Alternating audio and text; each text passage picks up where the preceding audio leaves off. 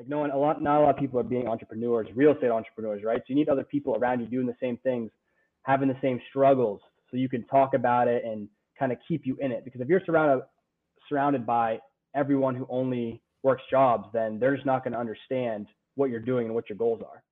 What's going on, guys? Welcome to the Creating Wealth podcast, where I, Kyle, from Kyle Curtin Real Estate, interview local top dogs in the real estate investing, wealth building, and personal finance industries. Let's build together. What's up, guys? Welcome to episode 105 of the Creating Wealth podcast. Today, we have the great pleasure of chatting with Jake Burhans. He is an awesome investor with Maple Birch Properties out of Portsmouth, New Hampshire. Jake, what is going on, my man? Super stoked to have you on here. How are you? I'm doing great, man. I appreciate you having me on. I know we were meant to do this a few weeks ago, I think. I got lost in the mail or something. I never scheduled it on your Calendly, but I circled back around to the new year. I was like, I got to get on that. So here we are. It's okay, man. I totally feel that. I feel you. If it doesn't go on the calendar, it doesn't happen. Exactly, man. Of course. Just gets completely lost.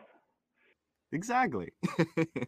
Yeah, so to kind of jump right in, man, tell us a bit about how you got into real estate, kind of your superhero backstory, if you will, and we'll jump straight in. Yeah, so I got kind of started with the way everyone else got started. I feel like the Rich Dad Poor Dad book.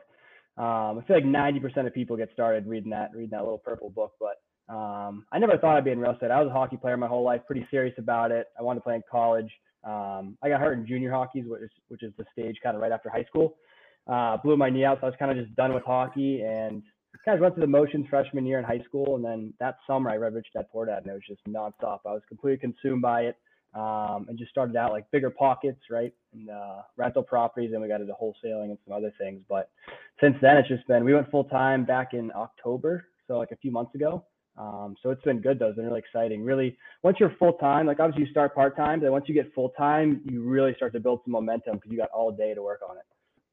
That's super cool, man. I definitely feel you on the starting the journey with Rich Dad Poor Dad. I definitely was part of that statistic as well. Crazy though. That book, came out in the 95, and it's still as relevant in 95 as I feel like as it is today.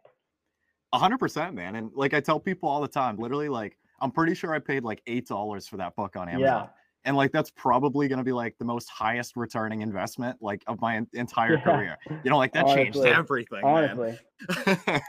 And there's like not a lot of tactics in the book, but it's 100%. Really just a mindset thing, I feel like it shifts the mindset for people. It either clicks or it doesn't. Like some people read it and whatever, it's like, oh, it's a good book. Some people are like, oh my God, read the book. So I feel like it's one of those two reactions. Yeah, I definitely agree, man. And like, I'm not gonna lie to you, like pointing once in a while when I kind of hear like the opposite side of the spectrum, like, oh yeah, I read it was okay. I'm like, that's it. Like, what do you mean? Exactly. Like, yeah, it just doesn't resonate. There's more. Resonate. It either hits or it doesn't. Exactly. But yeah, to your point, man, literally like once it hits, like, damn, like this is it. Yeah. But yeah, that's super cool, man. Especially like, kind of jumping in through hockey. That's absolutely nuts, man. Yeah, it's kind of nice. I was just like growing up, it was a big grind for hockey. It's the only sport I played, so I played it year round. But I kind of just took that like grind mentality and just applied it to real estate. So now I can kind of just do that. But I like to always be progressing towards something, like working towards a goal. Just feels good. That's beautiful, man. I love it. So how was it, I guess, kind of like jumping from Rich Dad, Poor Dad?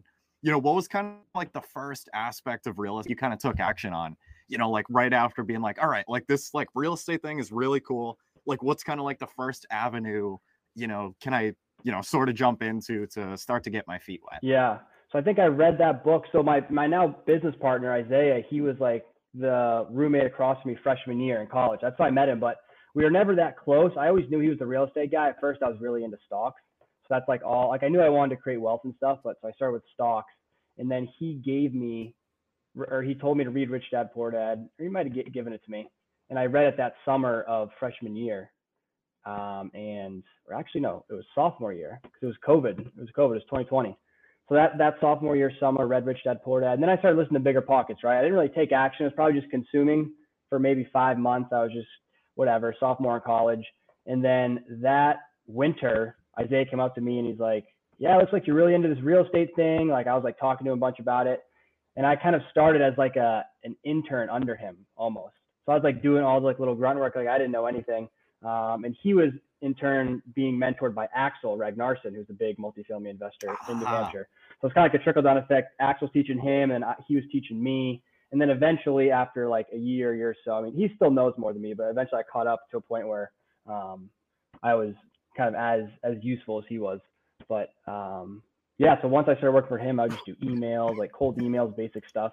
It's kind of funny. I remember looking back, like when we first started, I would like email a prospect and the prospect would email me back. I'd be like, oh, like, what do I say? I would email it over to him. Like I didn't even know how to respond to the email, which is funny now, just like cold calling and closing deals and stuff. It's crazy how far everything's come.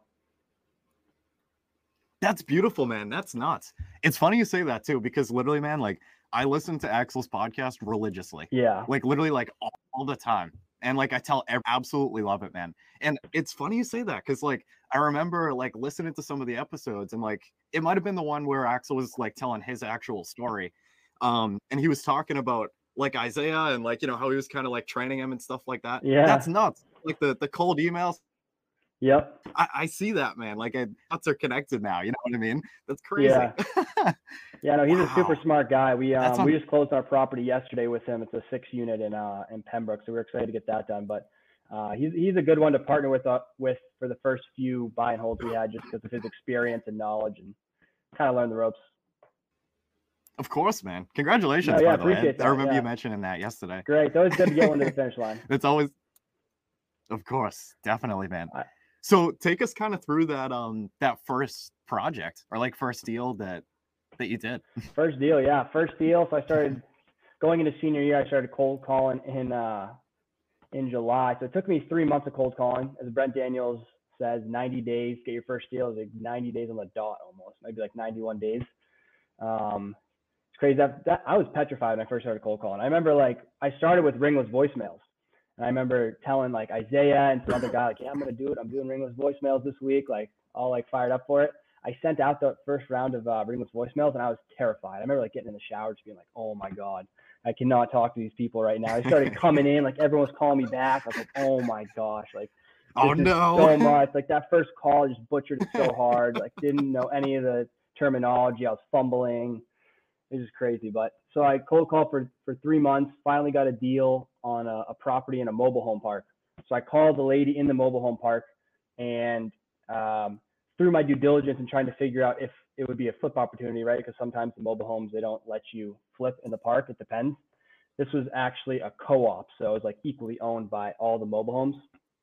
So in reaching out to the woman who was like on the board of the co-op, she's like, yeah, we actually have this other property if you'd be interested. It's like, we're going to tear it down. I need like a ton of work, but like, I'll give it to you for like $500 or whatever. I was like, all right. So I went over there, okay. looked at the property. It needed a ton of work, obviously, like everything, like electrical, everything. But I literally got it under contract for $500. So I got it under contract for $500, and I partnered up with. I really didn't know how to do dispositions at the time, so I partnered up with NH Home Buyers, Jeremy Beeland, and Eddie, who was the acquisitions guy over there, and they dispoed it for like I think it was $7,000, but after we paid the agent fees, it was like a $2,500 split. So we made like $2,500 first deal.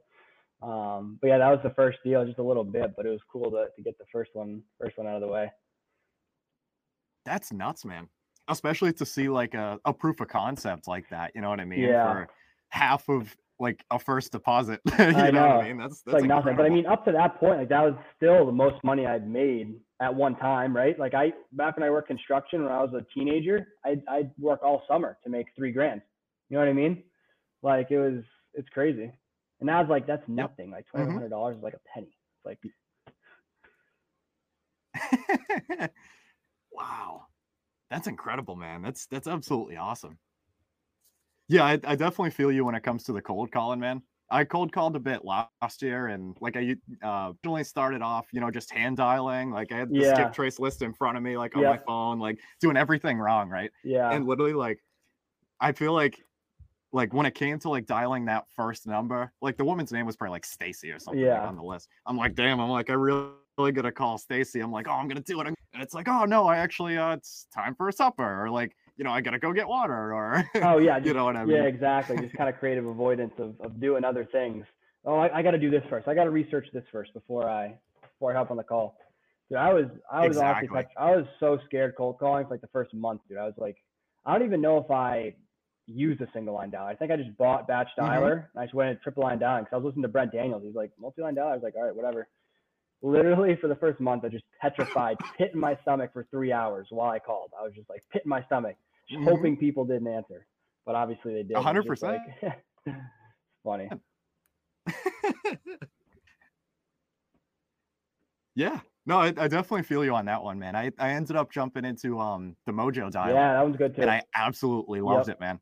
Absolutely loved it. And like I tell people about it all the time. I'm like literally like I was sitting right here actually. Like I have my computer set up, and I was like, you can literally like upload your list, like back and like just hit go, and just wait for people to answer. Yeah. And yeah. It is great in that sense. It's passive. We might be doing other things, right, while it's dialing. Like you might be checking on something. When someone clicks on, you'll hear the beep, and then you'll just be like, hey, I'm just looking for yada yada. And yeah, it's great. We actually just switched over to call tools from batch dialer. We were on batch dialer for a while, and it had its kinks. It was just kind of too many issues. And we're in sub two, and the sub two community was saying like, no batch dialer. Like if you switch to call tools, you'll get an increase of 30 to 50% connection rate. Wow. So we're like, all right, we're just gonna switch over, and it's been great actually, like way higher connection rate. This is my first week using call tools. It's a little more complicated. It's not as user friendly, but it's more robust in what you can do with it. So I think ultimately it's a better platform. One for the connectivity rate, and two for just the fact that it has more options in it. Batch dialer is nice because it's very simple, but it was time to switch it up. That's beautiful, man. Yeah. No, those kind of platforms are absolutely nuts, man. Yeah, it's great. Now, do you I know obviously, you mentioned like you still cold call and stuff do you have like VAs or anything as well, or do like direct mail campaigns, like anything like that? Or is cold calling kind of like your bread and butter, like let's hop on the phone and kill it today? Yeah, Like that's bread and butter. It's like get on the phone and just love pound it. your head against the wall until you get some leads. No, but it's not bad anymore. Like I don't mind it at all, honestly. Like I kind of like it now.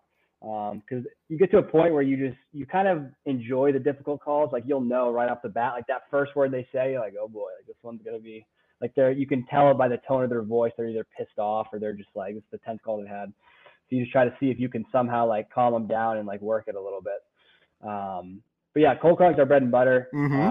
Just because That's it was super so cheap, right? Like while we were in school, it's like one of the cheapest things to do. So we're just gonna cold call. And the initial list we got was a list from like 5 years ago, and it had like 37,000 records on it. So we just put that in the dialer and just started dialing it. It was like old data too, but I mean, we got a couple deals from it. But yeah, cold calling is the bread and butter. We're gonna get into texting at some point. We've toyed with it, but just haven't done it yet. It's such a process to start a new lead generation channel, because like you got the platform, you got to set up the platform, right? And then once you start, it's like all the kinks and like figuring out what works, what doesn't work. And it takes like a decent amount of time before you're really just like efficient in like reaching out. So yeah, we haven't done that yet, but we know we need to get into it. So, but cold calling has been working. So we're just sticking with that, right? I'd say we've essentially, I don't know if like mastered is the right word, but we've become very proficient in that marketing channel. So we've just been kind of riding that wave.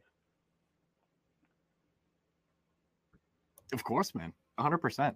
One thing that I really enjoyed doing when I was cold calling was writing down like basically the rejections and stuff like that people would say. Yep. So like, and I noticed it might have been a Brent Daniels thing. Into him for a while. Like one of my buddies showed me him, and he was saying like, oh, like there's only like 6 different like kinds of categories of like responses that you can get. Yep. There's like yes, instantly, like I forget what it is. It's been quite some time. Yeah. But yeah, like, and just kind of like being able to write it and then be able to like, on your own time or whatever it is, be able to come up with like how you're going to counter that or like how you're going to transition that into something else and like steer the and like the cold calling. I think there's only 6 responses they can tell you, and it's yes, no, maybe, in the future, who are you, how'd you get my number, and yeah, 5. There's like one more, but Or yeah, what's your price? How much? The other one's Yeah, there's like 6 oh of yeah, them, yeah, yep.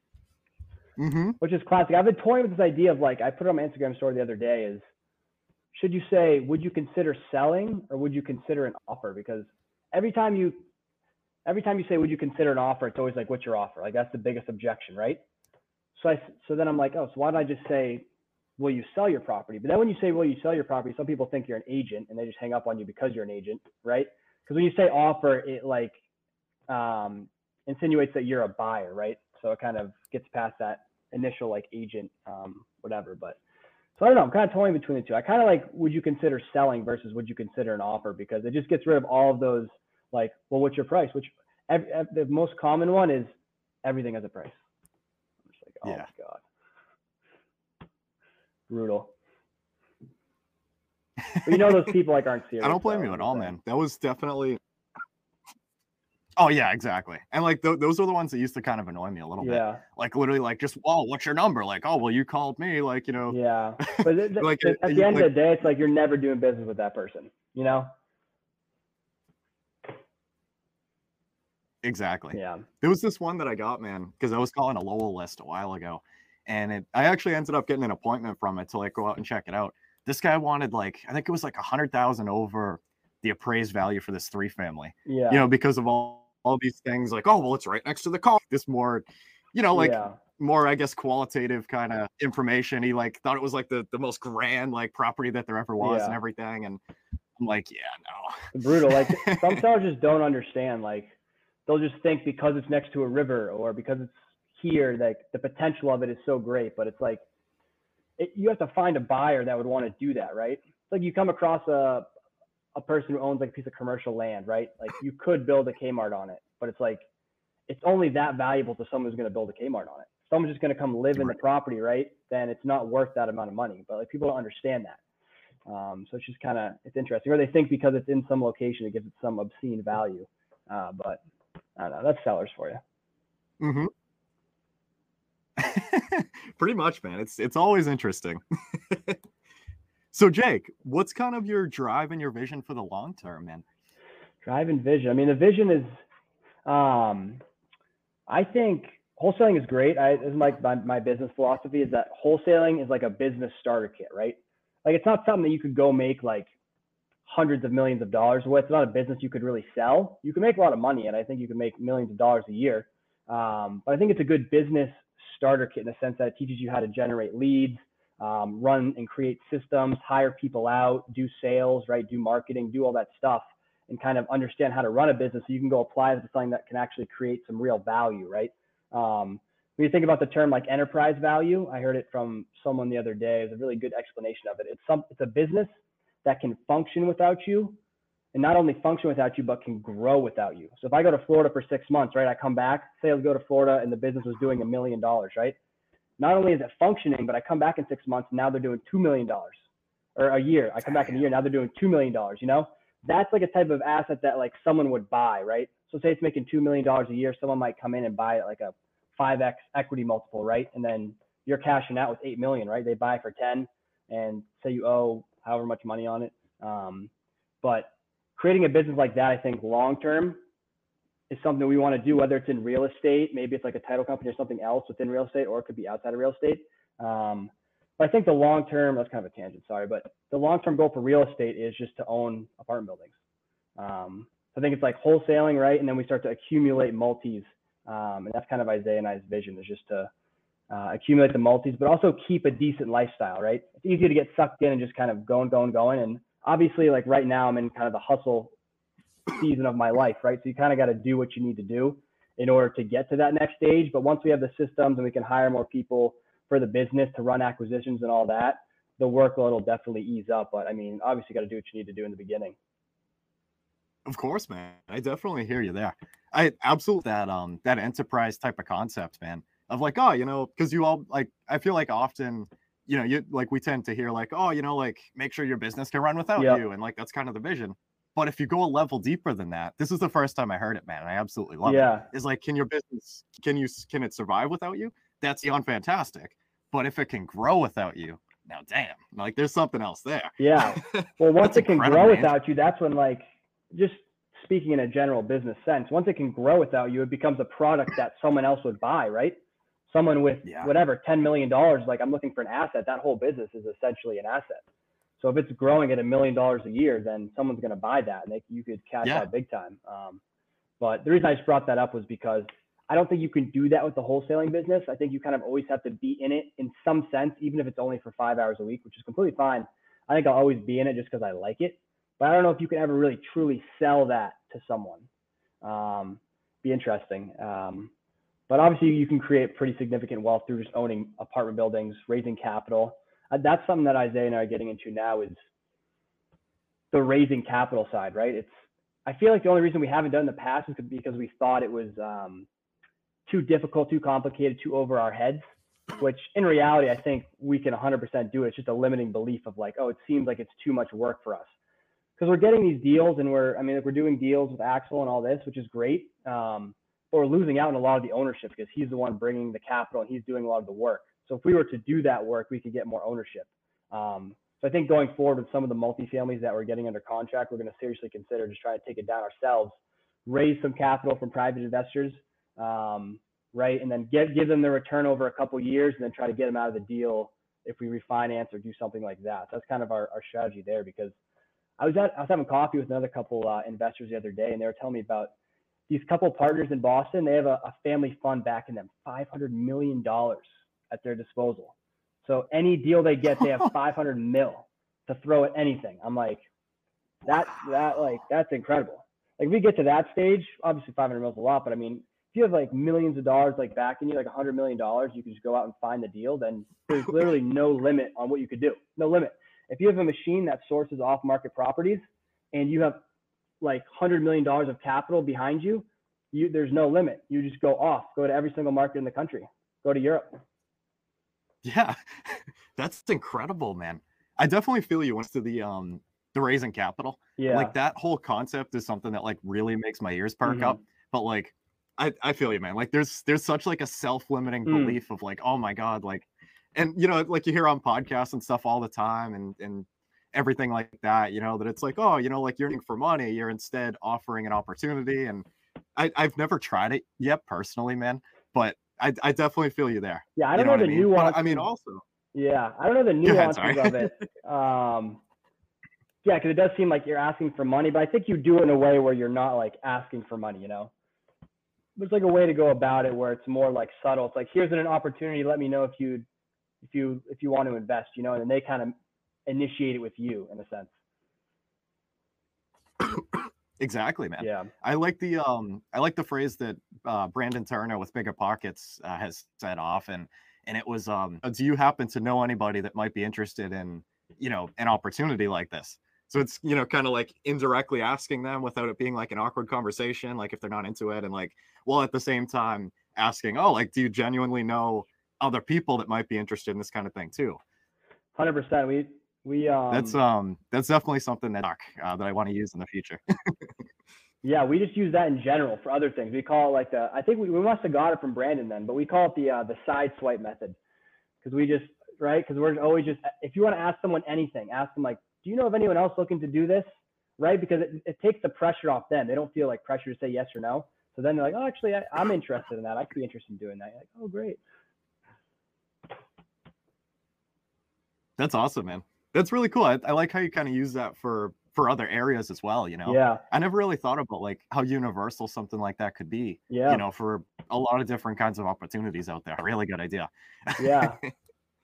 Wow. Isaiah's brother actually got he's building a business as well. He's creating like an app. It's called Socia, but it's like kind of like, I don't know what it is. It's like a social media, LinkedIn kind of hybrid. It's a really cool app, but he's building it out. I think it's going to have some huge potential, but he was trying to get this one guy to work for him for so long. And I think he asked him like a number of times. And then he finally, like on the fourth follow-up after a few months, he's like, yeah, like, do you know, I was looking for someone for this position. Do you know of anyone looking to do this? He's like, actually, I'd be interested in it. Finally got him because he didn't ask him directly. I love it. That's beautiful, man. That's super cool. No, it's good. So, Jake, one thing that I do love to ask every single guest, and I'm curious what your thoughts are. How do you define wealth? Wealth. funny you ask. I just came up with this concept the other week, but I call it the success triangle.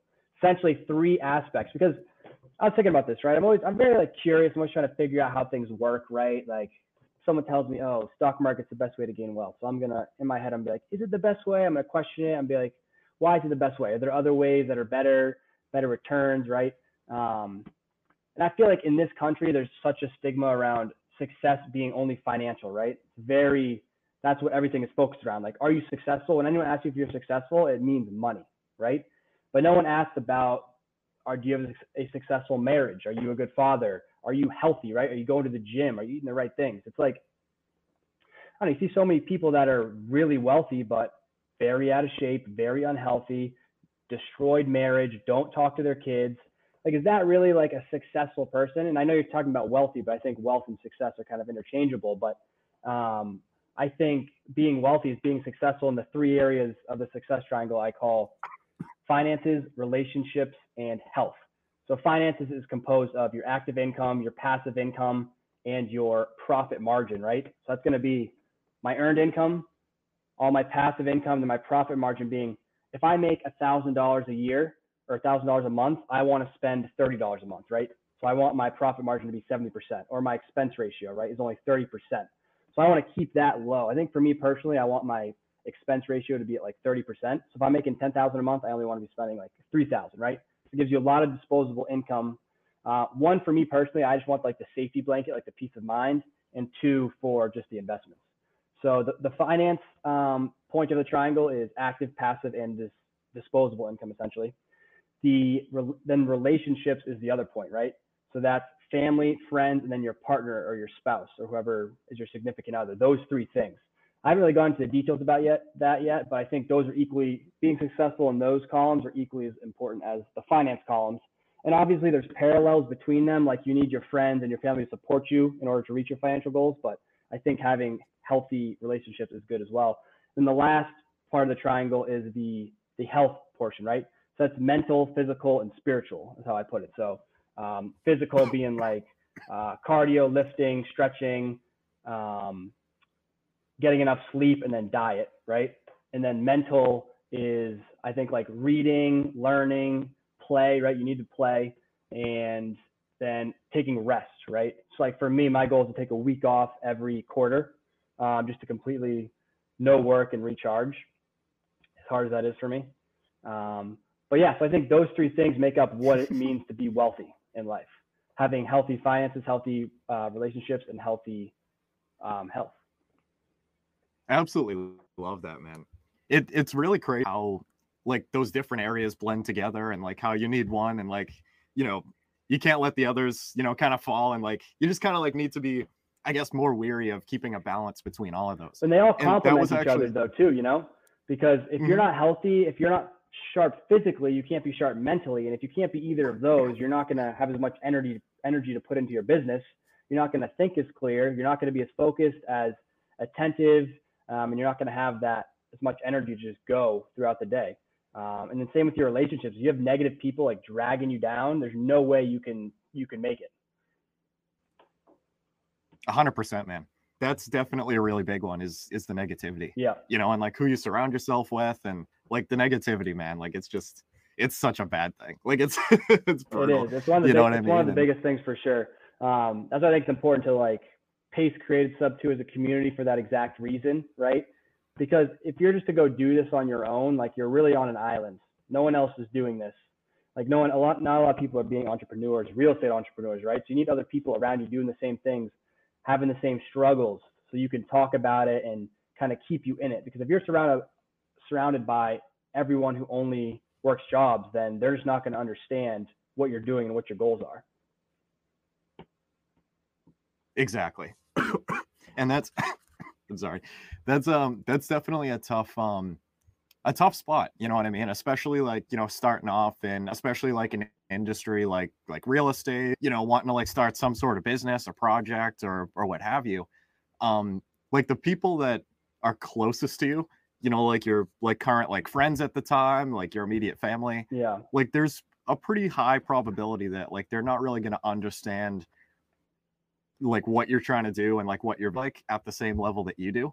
And Yeah. like it's something that I definitely have worked through over the past couple of years and have a much better grasp on now. Yeah. But starting off, man, like it's like they're not, and like it took a while like to realize that like the negativity and like it wasn't necessarily like to keep you down in a certain spot, I guess, but like it might come actually from a place of fear and like, you know, not wanting anything to happen to you, like because these people care about you a lot and everything. And it's a really like interesting kind of dynamic, you know, and like being extremely selective on the advice that you listen to. And so that can really kind of be tested if it's like, you know, a parent or like, you know, a buddy that you've known for 15 years or something like that. And it's like, all right, like I totally like love you and appreciate all the advice and everything. And like, I know, you know, we care a lot about each other, but like, like that isn't the kind of advice that I need right now. You know, like go to your point, Jake, like, you know, other people that are in that space that have dealt with that exact thing before that match a similar vision that you've gone through to be like, all right, dude, like this is the path that you need to take. Yeah. You know, like the other one, like that's great. Like it's advice, but probably isn't going to be the most efficient path. Try this one out. You know, there's Yeah. definitely kind of a I think in dynamic the there, most basic especially. sense, it's like, yeah, your parents love you and your friends love you and you should obviously respect them and all that. But it's like, at the end of the day, if they're not in the position that you want to be in, why are you going to take advice from them? Like what Alex Ramosi says, it makes absolutely no sense. You're If right. you're trying to get to $10 million a year, why are you taking advice Mm-hmm. from someone who makes $200,000 a year? Makes no sense. They don't even know. They Exactly. don't even know what's required to get to $10 million a year. So what are they doing, telling you how you should manage your money or what job you should do? Like it doesn't make any sense. But like I get why they would, right? They're your family. They want what's best for you. Their mind hasn't been open to this route, so they're not really understanding it. But it's like at the end of the day, and whether it's finances or health too, it's like if you're trying to get a six pack and get ripped, why are you taking advice from someone who is out of shape? Like why? Exactly. That makes no sense. 100%, man. Yeah, no, I totally agree. Like it's a whole different set of like self-limiting beliefs and Mm-mm. doubts and, you know, all this kind of stuff. And it can be really tough, you know, starting off. And guys, I mean, like, you know, if there's anybody out there that's, you know, just kind of, you know, learning about real estate or entrepreneur, you know, basically something that's a little bit different from, you know, kind of the traditional path, you know, of going to college, getting a 4-year degree, like all that kind of stuff. Like that's cool. Like if you're into that kind of thing, like great. But like if you're starting to kind of like, you know, look in other places, you know, at different choices that you could make, just kind of keep that in mind. You know what Jake just mentioned of like just be really careful of who you're getting your advice from and like what you're choosing to follow based on the vision that you have, you know, because it's really important, especially starting off. That's why it's important to get in the right environment though, because it's just so much easier to go down this path if you're surrounded by people who are doing the same thing. So hard. It's like you read Atomic Habits, and the first or one of the components of like forming a habit is like changing your environment, right? Like if you want to eat healthy, it's not about discipline. It's about just not having unhealthy things in your kitchen. It just completely eliminates the whole scenario. So it's the same thing with trying to start the business. Completely eliminate those people who are dragging you down. Just eliminate them and just go into an environment where everyone's thinking the same way, and it's automatically so much easier. 100%, man. I absolutely love that book too. And there was another, I think it was The Power of Habit, I believe. I don't know if you've read that one, but No, I haven't. that that one's super good, man. Yeah. I listened to I listened to it on audiobook a while back, and like just the concept of habit, man, like the more that like you learn about it from books like that and from Atomic Habit, it's like really insane, you Mm-hmm. know, like just the power of habit and like how it works and like subconscious, like just taking actions because like that's what you've done for so Yeah. long. And to your point of like, you know, if you wanted to change those habits, of it might not necessarily come from the discipline within yourself, right? Like, you know, today, like, you know, I'm just gonna eat like an apple instead of like a donut or something. Yeah. I don't know, you know what I mean? But it could actually like come from a different place of like, oh, well, just take the donuts out of your house, like put a bowl of fruit there, and you know, things might be a little bit different. And like we could Crazy have a how whole simple conversation about it habit, man. Literally, like from that book, is. like it's nuts. It's crazy. Literally, man, like one of the things in that book that I remember, and there was a couple stories, and I tend to kind of mix them together from that. But there was one story that like really kind of like was a proof of concept for me around the science of habits. And that was, there was there was a patient like a long time ago that had, I think it was like a form of Alzheimer's or some sort of like brain, or it affected brain and stuff like that a ton. And he wasn't able to kind of do a lot of the things that he normally was. And I think like he was like at his house, and like somebody was watching him. I forget what it was or whatever, but basically like this lady would be like, oh, like, what do you want? And the gentleman was like, really confused, and like he didn't really understand, you know what I mean? But when she phrased the question differently, of like, oh, or no, that's what it was, man. I'm sorry. She asked him, she's like, oh, like which door is it, like, do you go through to get to the kitchen? He would think about it, and like he wasn't really sure. But she asked him a little bit differently. She's like, oh, like oh, like, are you hungry or something like that? And like he walked right into the kitchen and like, got like a snack or something like that and came back and like, didn't even think about it. It blew my mind, man. I'm like, holy crap. And like this was like a real story from like years and years ago. Yeah. And just one story, of like, oh, like it's just the whole science of habit, man, is nuts. It is. It's wild. It's crazy. It really is, man. So, man, I know we've talked about some of the absolutely awesome books that we've been affected by so far. And I do have a question on here that I like to ask people as well. The question is, do you read, and what is your favorite business, investing, or real estate book that you would recommend to anyone? Let's see. It's tough to pick one as well. And I know, multiple schools. I do read. I read almost strictly nonfiction. I'm trying to get into fiction, some more fiction, because I know it's good to read that just for various purposes. I'd say favorite nonfiction book. I like a lot of philosophy stuff, honestly. I don't know. Favorite business book, I would have to say. Let me look. Let me check it out real quick. Yeah, a lot of real estate.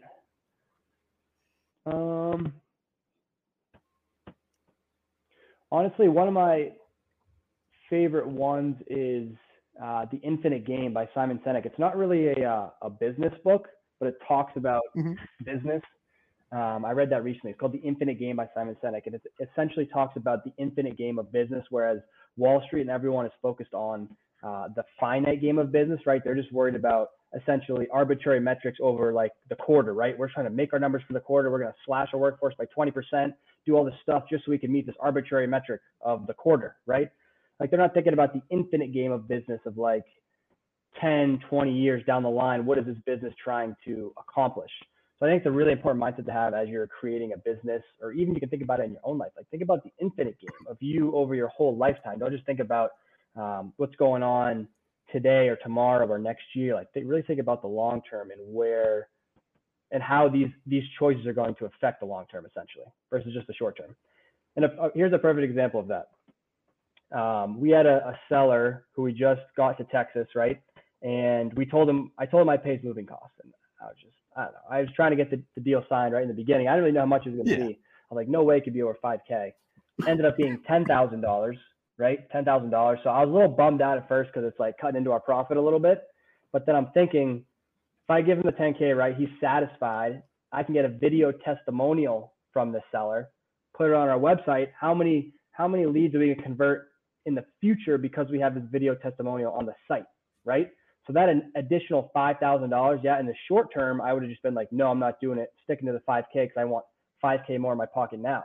But playing the infinite game, I'm thinking video testimonial on the website could make us tens of thousands of dollars, maybe $100,000 down the line. So that's just thinking of the infinite versus the finite game. Wow. I love that, man. I'm definitely going to have to check that one out. I haven't read that book. Yeah, it sounds like a super good one, though. Yeah, he's a good, he writes well. It's easy to understand. Perfect. I've seen him on like YouTube and stuff a couple times, a couple like motivational videos and stuff like that. Yeah. That's extremely interesting, man. Yeah, he's great. He's great. And there's some other books. I mean, Rich Dad, Poor Dad, some good books by Brandon Turner, the multifamily millionaire. I only read the first volume of that, but yeah, a lot of good business books. I mean, a lot of the best business books I feel like aren't business books, you know? They're like mindset or like philosophy or something that helps you succeed in business. It's not like a tactical business book. I definitely agree, man. I read The Four Agreements recently. I don't know if you've read that one, but that's another one that's a really good one. No, I really liked it, at least. It's literally like a wicked small book, man. And it basically just talks about these four concepts. And it's more like principles to kind of like, you know, pay attention to like day to day, like in your life, like with your relationships and stuff like that. And it's really good. And yeah, to your point, man, literally like it's one of those things that's not a business book technically, but it falls into like, I feel like indirectly, like it definitely is. Yeah. 100%. You know what I mean? Like it falls into that, you know. Yeah. Yep. I forget who it's by. Actually, I got my library over there. It's interesting. Yeah, I can look it up. That'll be. I can't find it, but man, it's this art like kind of cover. It's like this like design and stuff. It's a wicked small book. Yep. But man, like the amount of information and like crazy information is awesome. I really dug that one. But Jake, I wanted to thank you so much for coming, man. This was absolutely awesome. We're on like social media and stuff. Can you be found? I'll put everything you got. Yeah. So it's all just Jake_Burhans on everything. So it's Instagram, TikTok, Twitter, YouTube. Nothing on my YouTube yet. I'm getting it up and going. This is gonna be the first video on there, probably the recording of this, and we'll get some other stuff going on. I got a thing I'm starting up called 15 at 5. And it's I go live every Monday, 5 p.m. to 5:15, just a short little dive into some sort of topic. But I'll be doing that every Monday, just kind of a more digestible thing. It's like 15 minutes long, but I'm going to be getting that up and going. So if you want to catch me live, you can do that. Love it, man. Of course. Love it, man. That's absolutely awesome. Thank you so much, my friend. This was absolutely great. Awesome. I appreciate it. Like I said, long time coming, but I'll get you on one of my channels. Definitely, man. I'll talk to you later, Jake. Have a good one, my man. Peace. All right, guys. That concludes our Creating Wealth podcast episode for today. I want to thank every single person that has listened this far. It really means a lot to know that people can learn from me and with me as we build wealth together. Hopefully, you can take home at least one thing from this podcast that will improve your life just a little bit. If you could, please check me out on social. That's at Kyle Curtin Real Estate on Instagram, Facebook, and I'm on Bigger Pockets. Until next time, let's build together.